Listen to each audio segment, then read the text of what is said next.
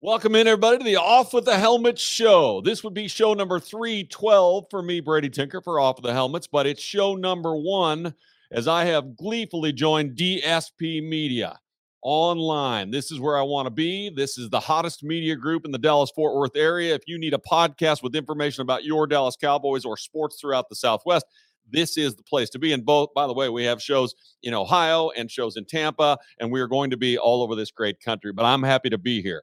Number 1, as a proud member of DSP Media Online. This week, we will do 30 fast-paced minutes of information for you about the Dallas Cowboys. It's what I always did on Off of the Helmets. Normally, we were in a restaurant like Del Frisco's or Macero. Now we're in studio and happy to be here. I'm going to give you all the inside Cowboys information from the locker room, from my other media pals as I kibitz back and forth with them about who's doing what and what's really going on here, mixed with conversations from you. I'm going to have conversations with you. So as this show goes along, right now we're 1 30-minute show a week. If it needs to be 5, it'll be 5. And the thing is, you will matter. Callers we're going to take. This one's taped, but we'll begin doing them live. Callers will matter. Interactions will matter. Tweets and texts will matter. All of that comes from you will be played into this show. So we probably won't be 30 minutes. We'll probably make it to an hour so we can get all of you involved. This is going to be an interactive thing, just like when I was in restaurants. You give a damn about the Dallas Cowboys, and I'll tell you what you want to know. It may not always be what you want to hear, but I'll tell you what you want to know. I'm Brady Tinker. If you want to follow me at DFW Sportsbeat, and for some reason, I have another Twitter handle at A Cowboy Life where I used to tell stories. Facebook, DFW Sportsbeat, and A Cowboy Life as well. Are you ready? Let's get some Cowboys information in your ears right now.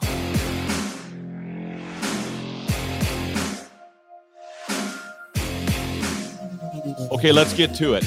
We will start kind of from the beginning because this is our first show together in this Cowboys season. So we're going to do a brief recap of where we stand. And it's actually pretty surprising, isn't it? Item number 1, the Cowboys lost their opening game to Tampa in Dallas at AT&T Stadium 19-3. It wasn't shocking. It was disappointing. And the quarterback got hurt. Bad thumb. Tom looked pretty skinny, but they're a lot. Playoff Lenny ran the ball up our team's ass, which kind of surprised us. Evans is back. Julio is now in Tampa. Of course he is. That team is loaded. Godwin finally getting healthy. It's a fast, really good defense. It's a pretty good offensive line, but maybe not as good as we thought. And since Kansas City put 150 on them on the ground last week, maybe the defense isn't quite as good as we thought. Twice in 10 plays, Dak Prescott's thumb got hit by either a hand or a helmet. The second time finally did it, and he had to have surgery, and he's out. And we're all like, cash the season. I honestly thought that. I thought, cash the season.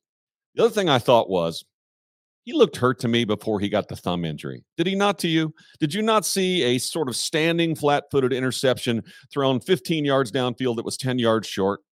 That's a man who has lower body issues. We all remember what happened in 2020, a catastrophic ankle injury, bones everywhere, screws everywhere, all kinds of stuff going on. But he makes it back in 2021 and gets off to a very good start, right?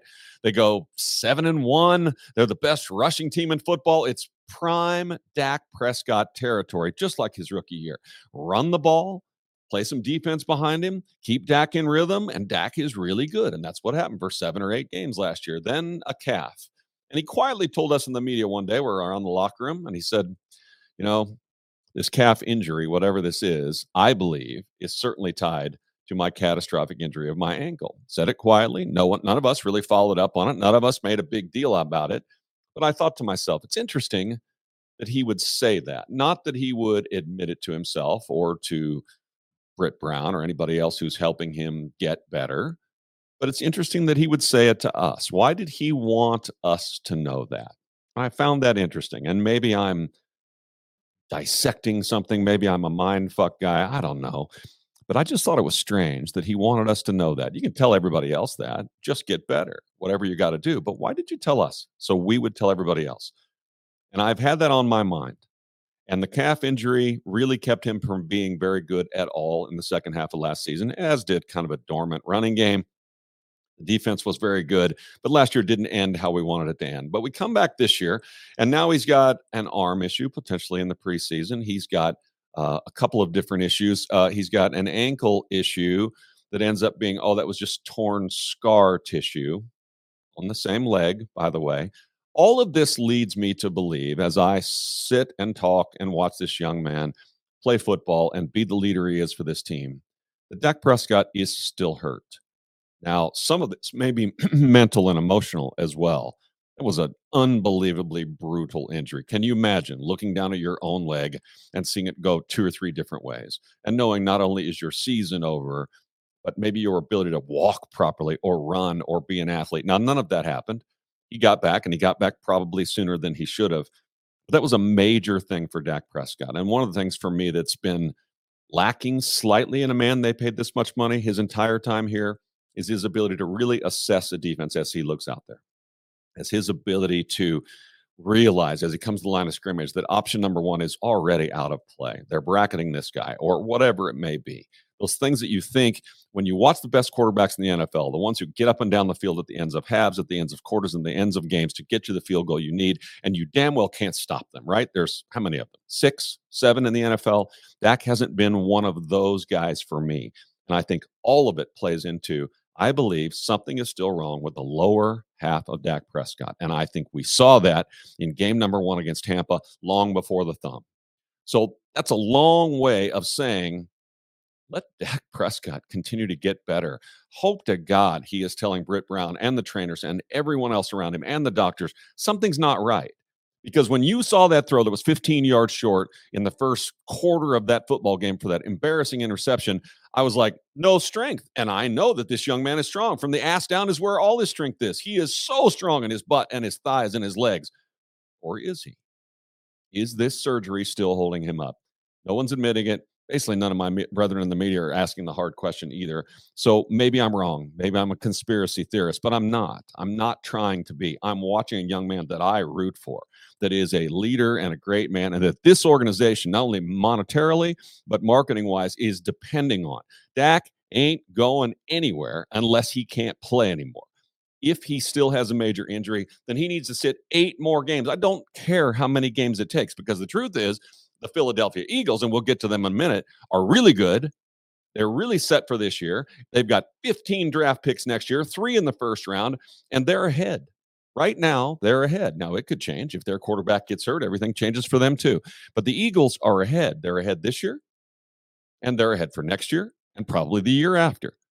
So the Cowboys have to get everything they can get out of this team, this quarterback, and this outstanding defense. And changes are coming for next year as well, because this coaching staff, Mike McCarthy, Dan Quinn, and Kellen Moore, will not be the coaching staff for this team next year. Mike McCarthy might still be the head coach unless Dan Quinn gets the job because he's done such a good job and the Cowboys failed a little bit in the second half of the season, or unless Sean Payton wants the job, at which point I believe he can have it whenever the fuck he wants it. And Kellen Moore might have already been fired towards the end of last year, especially with that debacle in the playoffs in terms of their inability to do anything on offense, except that Mike McCarthy has quietly, and I appreciate this, stepped up for this offense and stepped in for this offense. And what you've seen since the first game against Tampa, where you win 3 games in a row since against Cincinnati. Now, they weren't great at the time, but they're good. That's a good win against the New York Giants at New York, who was undefeated at the time. Say what you want. The Giants are not terrible. And then against Washington, and they are terrible, especially Carson Wentz on the road.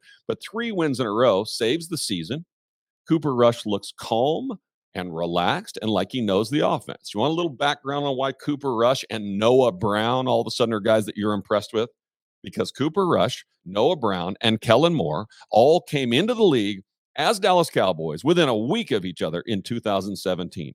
And what were they all at the time? Backups, practice squad guys barely hanging on to stay on this team. Kellen Moore eventually isn't the quarterback anymore. He gets hurt again, and he becomes the offensive coordinator because everyone's deemed Kellen Moore a genius, the boy wonder, the next young thing that's going to be big shit. Everyone's with that. I'm with that. Okay, if that's true, if that's what Jason Garrett saw when he first got here, and Steven and Jerry, and that's what everyone believes, then who am I? Okay. And it looked that way, didn't it?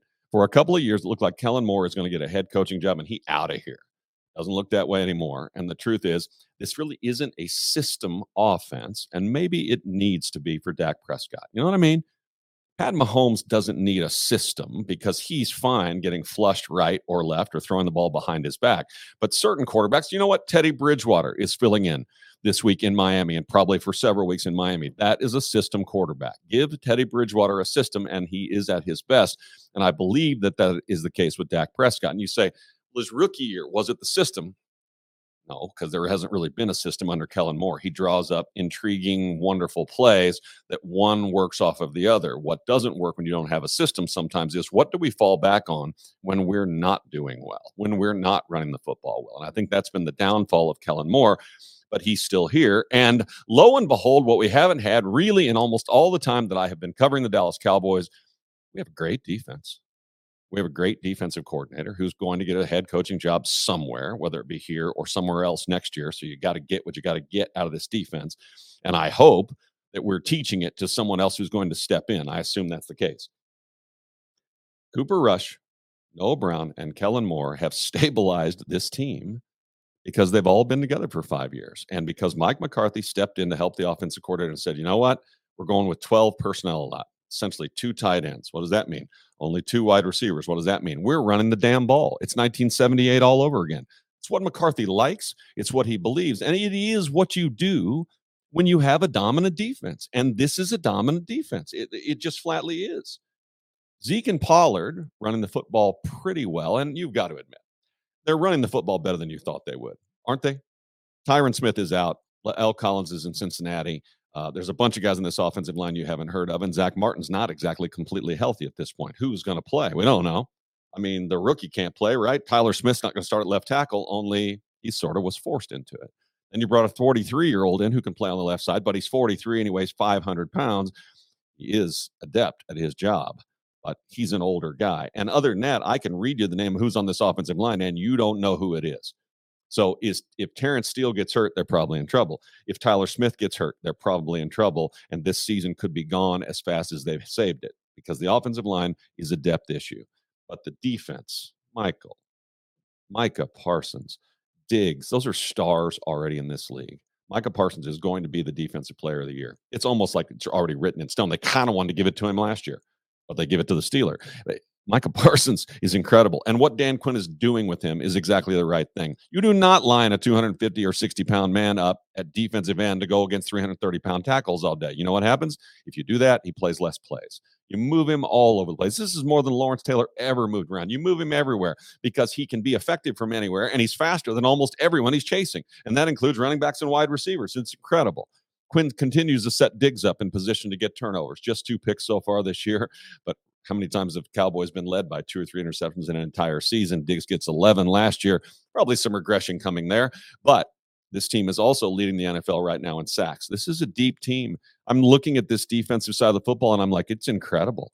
The second and or third team guys playing lots because that's what Dan Quinn does. He's convinced them that his system works and will send a lot of them to the Pro Bowl. And if nothing else, will keep a lot of them in the league if they can stay healthy for between 5 and 10 years. You know what that is? That's getting rich. And that's what Dan Quinn is speaking to when he talks to this defensive football team. When you look at the offensive side of the ball, CeeDee Lamb didn't want to wear number 88. I'm just telling you the truth. He told the Cowboys, I don't want to wear number 88. He told his agent to tell them, and they put 88 on him anyway. Last year, he caught 57% of the passes thrown his way, about the same as Michael Gallup. But good wide receivers in the NFL catch 65%, 67%, 68%. Hell, Cooper Kupp is going to get 300 balls thrown his way this year, and he's going to catch 80% of them. That's a high bar, but that gives you some perspective. 57% catches, not always on the wide receiver, but oftentimes on the wide receiver, cutting a route short, not finding the right spot in the zone, et cetera, et cetera, et cetera. CeeDee Lamb was letting us down good part of last year and for the first 2 games of this year. In the first game, 11 targets to him, only 2 catches. It's awful, okay? Now, 3 of them may have one-hopped him, but let's be honest. It's awful. And he looked like a guy who, in the back of my mind, doesn't want to wear 88.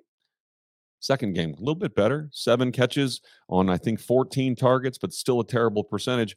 And then in week 3, he wakes up a little bit. And all of a sudden, the targets to catch ratio is coming up. CD looks like somebody said something to him. Could have been someone of his family, could have been one of his teammates, whatever. But somebody said the right thing instead of the wrong thing. And CD is now playing better. He's been very effective the last 2 games. Don't get it wrong. CD Lamb is not a staunch number 1 wide receiver in the NFL that you flatly cannot cover. And I don't think he ever will be. But he's a really good wide receiver, and he's the best this team has. And now that Michael Gallup has returned, that at least spreads the who's covering who thing. Okay, Dalton Schultz coming back will help that as well. So they're getting there. I don't know when Washington comes back, and I don't think it's that big a deal.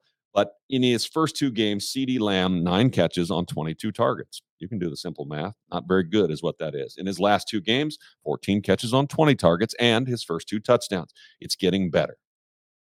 Now, when you look at this Cowboys schedule, you thought you were going to lose to Tampa Bay anyway. I mean, there was nothing great that came out of training camp. Why are players getting hurt all over the NFL? Because nobody hits anybody. Nobody tackles anybody.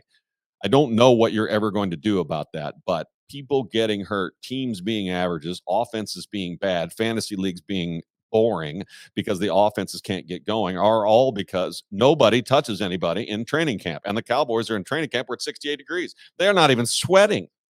So the only thing they really get done is when they bring in the other team, right? The Rams came in this year, and I think one other team came in there this year. And then what happens at least is our best are going against their best. So ones are going against ones. That's the most productive thing that comes out of training camps these days, because everyone is terrified that someone's going to get hurt, which is kind of funny because what happens in week 1, 2, 3, and 4? Somebody gets hurt.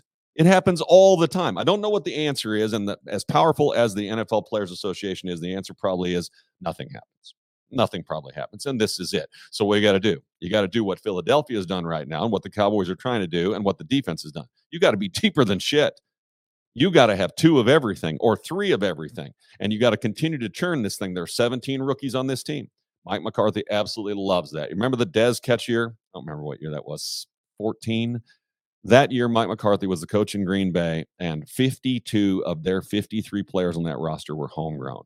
This is what Mike McCarthy's after. And there is something to unity, consistency with people being on the same team. There is. You know, when you go in that locker room, and I'm lucky to have been able to do that for over 20 years, you absolutely feel clicks. You absolutely feel offense over here, defense over here. You absolutely feel those things. And the years when I don't feel those things, almost to a T, are the years when the Cowboys make the playoffs, when the Cowboys look good to you and you're proud of their team and they're not dysfunctional. Now, quarterbacks getting hurt, throw everything aside. And that's why this year is so special. In Romo's time, when Romo got hurt, season done, right? If Romo had to miss more than 2 games, the season was done. Well, Dak Prescott got hurt, and in comes Cooper Rush, a man who was released twice this season. A day before the first game, Cooper Rush was not even on this roster. They were so not worried about Cooper Rush getting picked up by somebody else, plucked off the wire by any other team in the NFL. They did it twice.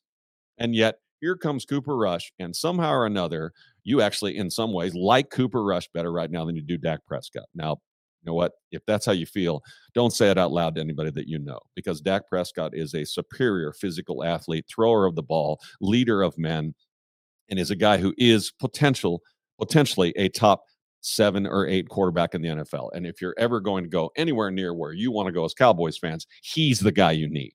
The reason you like Cooper Rush right now is he knows this damn offense so well, because Noah Brown, Cooper Rush, and Kellen Moore have been together for 5 years. They know everything about each other. They know what the other's thinking. They know how this offense is supposed to work. They know what plays are going to work. And Cooper Rush hits his 3rd step or his 5th step, and the damn ball's out.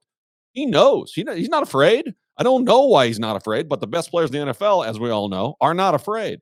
So it comes out and you're like, well, he's more accurate than Dak. He's better than Dak. He's not. He's not more accurate. Statistically, nothing says that. What he is right now is more confident and on time, which goes back to, is Dak Prescott hurt? And if he is, there is no hurry. You got the Rams coming, and I would have thought that was a L 2 or 3 weeks ago, same as you. It might not be. And the truth is, when I look at this Cowboys schedule, as good as this defense is, they will be live. They will, as the bettors say, they'll be live in every damn one of these games, even at the Rams and even at Philly, because this defense is really good. And this defensive coordinator has all his guys believing we can F up any offense. And I actually think it's true. I don't know if this is the best defense in the NFL. Let's talk week 14, but it's one of the top 2 or 3, and it's deep.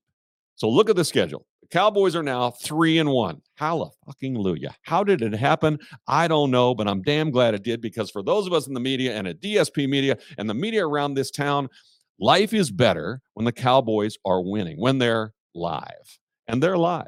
So now the Rams are who you get next. Do you watch the Rams? Have you seen the Rams? They got a Super Bowl trophy. And other than that, they've lost several key players. Their offensive line doesn't look very good. Their best running back is coming off an Achilles injury in Akers. He looks like shit. Henderson looks bad. And the quarterback, Matthew Stafford, a local hero who all of us are rooting for and we're happy for when he won the Super Bowl last year, has an elbow issue apparently, and he can't throw the damn ball to anybody that's not number 10. Have you ever seen anything like this? If you're watching these games, have you ever seen anything like this that wasn't in junior high or high school, where the best friend just throws the ball to the best friend all the time? You know, you could run the old go to the tree and fall down play, and you're just going to throw it to Cooper Kupp, and he's going to catch it. That's essentially what I'm watching. And if you've got him in fantasy, you're like, fucking A, 20 throws to Cooper Kupp and 13 catches every week. I'm good. I'm going to win a lot of games in my fantasy league. But if you're in the real world, that ain't going to work. They're going to bracket him. They're going to make it tougher and tougher on him. No one's going to let him get deep by himself. No one's dropping coverage on Cooper Kupp. And at this point, they went out and got Robinson from the Bears, who I think is a number one type receiver, who's got about 4 catches on the year. The ball's not coming out on time. They're not able to run. And we all know, we've watched it. The Rams and San Francisco are sort of the same team. Really good defense with a lot of really good defensive players who can make plays and keep your score down. They run the ball, and everything else comes off of the run. Only San Francisco is not running it very well, and the Rams are running it worse. The Rams at home, SoFi Stadium, whatever the hell it's called. Isn't that the place where McCarthy couldn't see the clock and we lost a timeout because he looked up into the sun or whatever? I don't know. Hopefully they'll remember that and they'll fix that. SoFi Stadium is no big home field advantage. There will be 25 or 30,000 Cowboys fans. There may be more. Come to Oxnard with us and watch the Cowboys and see how many fans show up out there every day, day after day, to watch a bunch of guys in shorts and hats walk around the field. It's a lot. LA is well represented because of Jerry Jones and because of what this team has done forever, all the way back to Tex Schramm, to make sure that California loves the Cowboys, and they do. So they're live in this Rams game. But let's say they lose. Then they go to Philly. They're live in that game too, I promise. But right now, Philadelphia is a top 2 or 3 team in this league, and they have the depth to stand behind it. The only thing that could really happen to them is if Jalen Hurts gets hurt. But what we saw from Philadelphia last week may have impressed me as much as anything, because Jalen Hurts threw for 200 yards, no touchdowns, and a pick, and yet they beat a very good, I believe, Jacksonville team. So how'd they do it? Well, they didn't panic. Jalen Hurts didn't decide that he has to run around and make something happen every play like he did last year. He throws the ball to the new guy, A.J. Brown, right in the middle of the field. Dallas Goedert's healthy, right? And all of a sudden, Devontae Smith, who disappeared last year, is alive because only one person's guarding him. It's hard to stay in front of Devontae Smith when you've got him by yourself. And then last week, even above that, they went ahead and let Miles Sanders run the football. Miles Sanders got talent. As a guy who looks at fantasy sports every year, I'm like, why the hell doesn't Miles Sanders do more? Well, you know, because their quarterback runs the ball and he doesn't hand it off. But last week, he relaxed and he handed it off to Miles Sanders, who went for 130 yards and 2 touchdowns. And the Eagles showed the diversity that offense has. If you think your defense has diversity, and it does, the Eagles' offense has just as much diversity. There are playmakers everywhere, and somehow or another, Jalen Hurts, who's never truly been a starting quarterback really in his life, he's as untrained as it gets. He's still, what does Norm Hitchcock say? Raw as uncooked meat, whatever the hell that is. I always love the Norman Hitchcock references, so I try them as often as I can. But Hurts, who is essentially in a contract year, because as I mentioned, the Eagles have 3 first-round draft picks. They can convert that into a first, second, third, or fourth pick and get themselves a quarterback, and Hurts knows it. And his agents have told him, everyone knows it. This is it. This is Jalen Hurts' opportunity to be a starting quarterback in this league.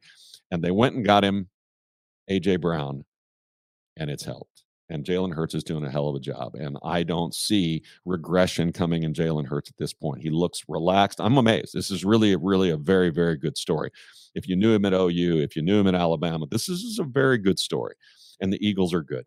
So if you lose to the Rams and you lose to Philadelphia, and I bet if that happens, both those games will be close and the Cowboys will have had a chance to win, you're still 3-3. And then guess what happens? Detroit at home. There you go. Now we're going to get healthy. Hey, fantasy players, Detroit's coming to town. They gave up 39 a game. Then Chicago comes to town. Justin Fields is not an NFL quarterback, my friends. He only throws it about 7 times a game, and he only completes 2 or 3 of them. It's terrible to watch. Now, the Bears will not roll over. That's not what that organization does, but you're getting 2 wins there. So all of a sudden, even if you lost to the Rams and Philly, you're still 5-3, and Dak Prescott should be getting rest. Then you get a bye week.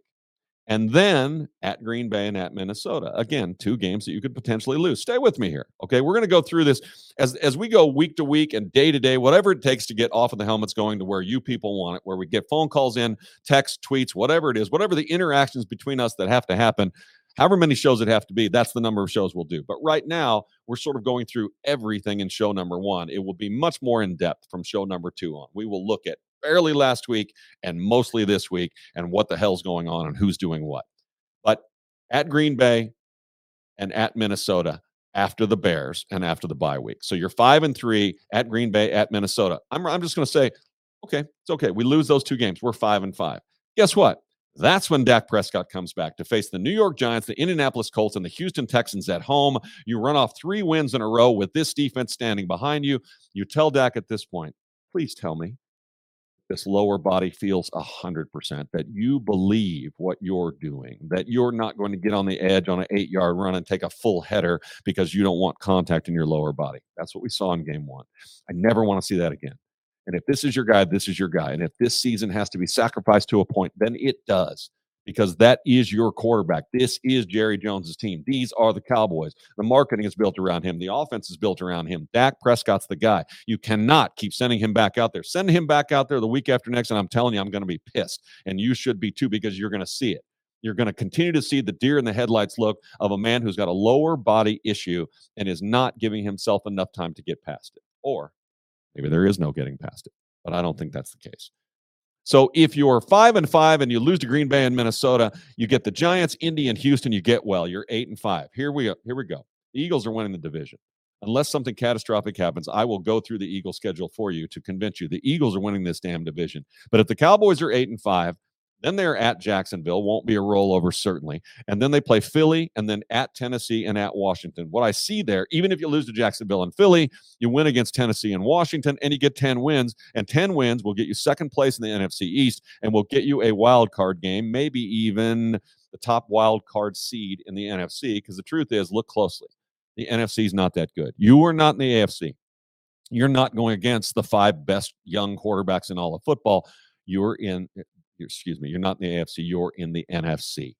You can relax. You've got time. And one thing that I do know is, while this is an offensive league, and hallelujah for all of us who love fantasy football, when you get in the playoffs and you watch that Super Bowl, Cincinnati's defense, while not thought to be great, played damn good football. Cincinnati had a lead in the fourth quarter of the Super Bowl. They played good defense, and they had skill position players, and that game slows down. The bigger the game, the less points there are. Otherwise, Kansas City would have won 4 straight Super Bowl, right? It's the best offense with the most dynamic quarterback with the best weapons. Now Tyreek Hill is gone, but Kansas City otherwise would win every year if it was all about offense. The truth is, when you get in the playoffs, it's about defense. And how much happier could you be to have this defense and this defensive coordinator? You could say, I could use Randy Gregory here. We still got $20 million under the salary cap that we could have spent. Now, I think he just went on IR, but the point being, there was room for another good pass rusher here, and you could just inundate people with guys coming off the edge. I had someone say to me, no. Would have taken snaps away from Dorrance Armstrong. Pass rushers coming off the edge, really at their best, are 25 to 35 snaps, guys. There's room for 3 or 4 pass rushers. I promise you. I wish Randy Gregory was here. I really do. Now, you don't believe that the Eagles already have the division. I pissed you off. I'm not trying to. The Eagles are 4-0. They play at Arizona, Dallas at home, then they have a bye week. And Pittsburgh, Houston, Washington, at Indy, Green Bay, okay, there's one. Tennessee at home, at the Giants, not afraid. At the Bears, not afraid. At Dallas, let's say Dallas wins that game. New Orleans, good defense. They can't score a point. And the New York Giants. Can you not, if you went through that and counted that up with me, they might win 15 games. At a minimum, they're winning 13, and your team's not. It's just not. Depending on how soon Dak gets back and how healthy he genuinely is, the Cowboys will be live in every game they play this year, but they ain't winning more than 10 or 11. Even the sun shines right on your ass and makes you feel good every day. That's it. So get used to that fact, and get used to the fact you want to get in the tournament. And you've got 2 running backs. We haven't talked about this. You got 2 running backs in Zeke Elliott and Tony Pollard that are essentially in contract years. Are you not always secretly happy when your favorite NFL team has a lot of guys in contract years? You're nervous because they may leave next year, but you also know you're getting the best out of them. Aaron Judge hit 62 home runs, right? It's a contract year. He's betting on himself. I'm not disparaging anybody, but we all know it's true. Contract years bring out the best in young, superior athletes. So here we go. Zeke Elliott is in the part of his contract, the best contract maybe ever written, where the Cowboys pre-March, I think, can cut Zeke and not take too big a hit, and they're going to. They just are. I know how much you love him. He's done almost everything you could have wanted him to do as a Cowboy. We were worried about his issues or the way he would act as a player or a member of this team. All of that has been put aside. Zeke has been a great Cowboy, but his body's been done for essentially 3 years. The Cowboys will cut Zeke at the end of this year. Tony Pollard is at the end of his rookie deal. And you're like, well, he hadn't had that many carries. You definitely keep Tony Pollard, don't you? Why wouldn't you? Well, because he's taken 4 years worth of hits. And even though his carries are 1/4 of what Zeke's are, you probably don't sign any running back in the NFL when he's going into his 5th year. Don't we all know that now? Don't we all know that? Don't we know that the way the offenses are set up to defense the passing game, that running backs can come in from round 3, 5, and 7 and have an immediate or almost immediate impact on a team? We do know that. So the chances that Tony Pollard stays here, plus, do you look at Tony Pollard and think, if they wanted to, they could 25 touch a game Tony Pollard? I don't. Still slightly built. He blasts through the hole all the time, and it looks great, and I like it, and I love him in the slot, which they don't do enough, and I love all of his athleticism. He's also small. He's SM all. They are not re-signing Tony Pollard. So you've got 2 running backs and a makeshift offensive line that somehow or another, because of this head coach, give him credit, and this offensive coordinator, are able to run the football, are able to play at the pace that they want to play at. It's just not what you and I are used to. This ain't Romo pace. This ain't Dak in his first 2 years pace, and it's not going to be this year. So as we come to the end of this show, I want you to know that I am thrilled to be doing Off of the Helmets again. Absolutely thrilled. I am honored to be working with DSP Media. We talked 3 years ago about getting together, and we just couldn't get it done. And now this is an organization with 21 podcasts, probably be close to 30 by the end of the year. This is where I want to be, and I'm thrilled to be here. So Off of the Helmets is back on the air with Brady Tinker, and however many nights a week I need to do this with a crammed in 30 minutes to take your phone calls, your texts, your tweets, and whatever else you've got to say to me, and I can take it. I'm a big boy, and I will tell you right now, I will rarely put a finger in your chest and say, I'm right about this, or I damn well know this. It's not really my style. I'm going to tell you what I hear in the locker room, what everybody else in the media tells me, the behind-the-scenes things, the whispers. That's what 23 years of covering the Cowboys will get you. It'll get you a little more perspective from me than you have because I'm able to be there, period.